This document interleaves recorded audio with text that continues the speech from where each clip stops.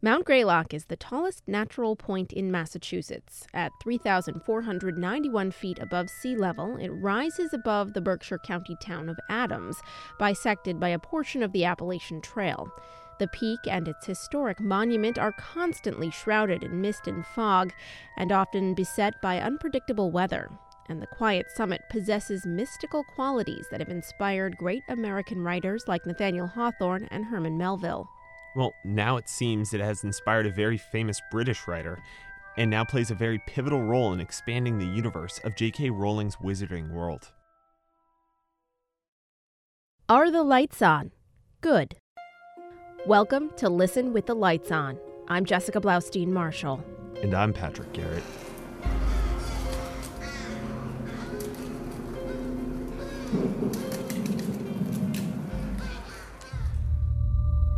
Far across the oceans and thousands of miles from the legendary Hogwarts, high atop Mount Greylock, hidden by forest, cloud, and spell, stands one of the greatest secrets of the magical world, Ilvermorny School of Witchcraft and Wizardry. J.K. Rowling's newest extension of the Harry Potter lore is detailed on Pottermore.com in her new web-based series, Magic in North America. The Hogwarts equivalent is called Ilvermorny. It has 4 houses, just like Hogwarts, and was founded by a benevolent descendant of Salazar Slytherin, who came to America on the Mayflower. And what makes Mount Greylock, which is steeped in its own lore already, a good setting for the Wizarding World? We asked novelist and Williams College professor of English literature, Allison Case. Well, I think partly because it's got this absolutely spectacular tower at the top of it that is obviously magical. It is a very magical place. And as you said, it was an inspiration to Hawthorne and Melville, two of the sort of stranger and more mystical writers of the American canon. So it makes perfect sense to me. Mainly because this area is such a hotbed for so many stories. Do you think that, maybe J.K. Rowling will use some of those roots to tell her new story? I hope so. I'm sure she's a great reader. So much of what she has promoted around Harry Potter has been kind of bringing people back to reading. So I'm hoping that she has read or will be reading a lot of Hawthorne and Melville, and I'm sure it would really enrich any Potter work in the area. I'm really looking forward to seeing just what will come of it.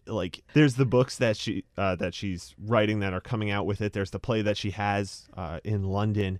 There's so many different things that are just spawning out of this. And the new movie that's coming out, Fantastic Beasts and Where to Find Them, was all based off of a small book that was just a spin-off almost, just for fun. And then it developed into this whole new movie scene and has spawned more stories along with it. I'm just looking forward to seeing, in the movies they had Nearly Headless Nick, who was a ghost who walked around the castle, to see if there's any of those, if she'll just create her own, which she's notorious for doing, or if she'll bring some of that history that's from the region into her movies. I mean, I think she has an unbelievably fertile imagination for creating figures who are familiar but not identical to figures from folklore and stuff like that. So I would guess we're going to get more of that than recycling of actual characters. I mean, presumably, some of the folklore will find its way in there, as it certainly, a lot of British folklore finds its way into the Harry Potter series. That was going to be my next question, too. I mean, how much of a role does folklore play in British literature overall? There's certainly a lot of fairies and elves and a lot of British folklore, and maybe this is true of a lot of folklore, is this sense of the land being inhabited by all kinds of invisible magical creatures, and very localized magical creatures.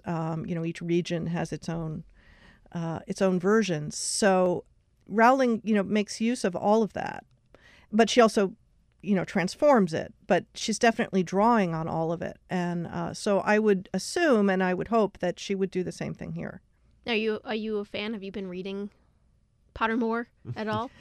I read this piece because I was very excited. I'm already kind of thinking over the region, thinking, well, where are the particularly magical places? I'm convinced that I live in an old stone church, and I'm convinced that it's probably a magical back door to the school on Mount Greylock. But if you find that, please let us know. I will let you know. Yeah. Maybe like a Hogsmeade kind of place. Yeah, like an entry. Yeah, Hogsmeade is the town, right? Right. Yes. Right. So, sort of thinking through places you can hike to and stuff like that seem likely to be particularly magical. People always talk about the weather on top of Mount Greylock. There's lightning storms and thunderstorms always coming through the region, and people say they see lightning come down and strike the top. I believe there's a lightning rod up there, and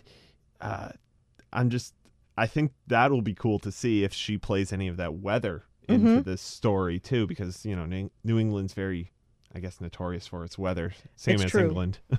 Very cool. Well, thank you so much for taking the time to join us today. It's a pleasure. Thank Thanks. you. Maybe we'll see you on top of Greylock. Yes. We also asked John Dudek, who manages the Bascom Lodge at the summit of Mount Greylock, what he thought about all the Harry Potter attention. I know she does extensive research before she starts writing, but it's amazing that she even knew about Greylock. I mean, it's not exactly one of the western mountains that towers above the landscape and has international renown. For what ghost stories is Greylock already known? One of the most popular legends has it that the ghost of a bedraggled Union soldier can be seen climbing the Bellows Pipe Trail. A fellow named William Saunders returned home from war, and his wife, thinking him dead, remarried. So the poor guy climbed the trail and lived as a hermit at the top until his death. Locals refer to him as the Old Coot, and his ghost is said to always be seen climbing up the mountain and never down it. That's because he's going to the school. Right. Thanks to Allison Case and John Dudek for joining us, and thanks to Jim Levulis for production help. Have you seen any spirits or magic afoot atop Mount Greylock? Email us at lightson@wamc.org.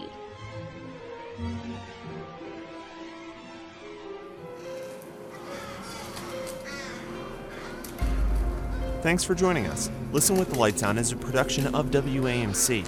Our theme music is Grizzly Reminder by Midnight Syndicate. For more spine-tingling tales, check out our podcast or head over to WAMC.org.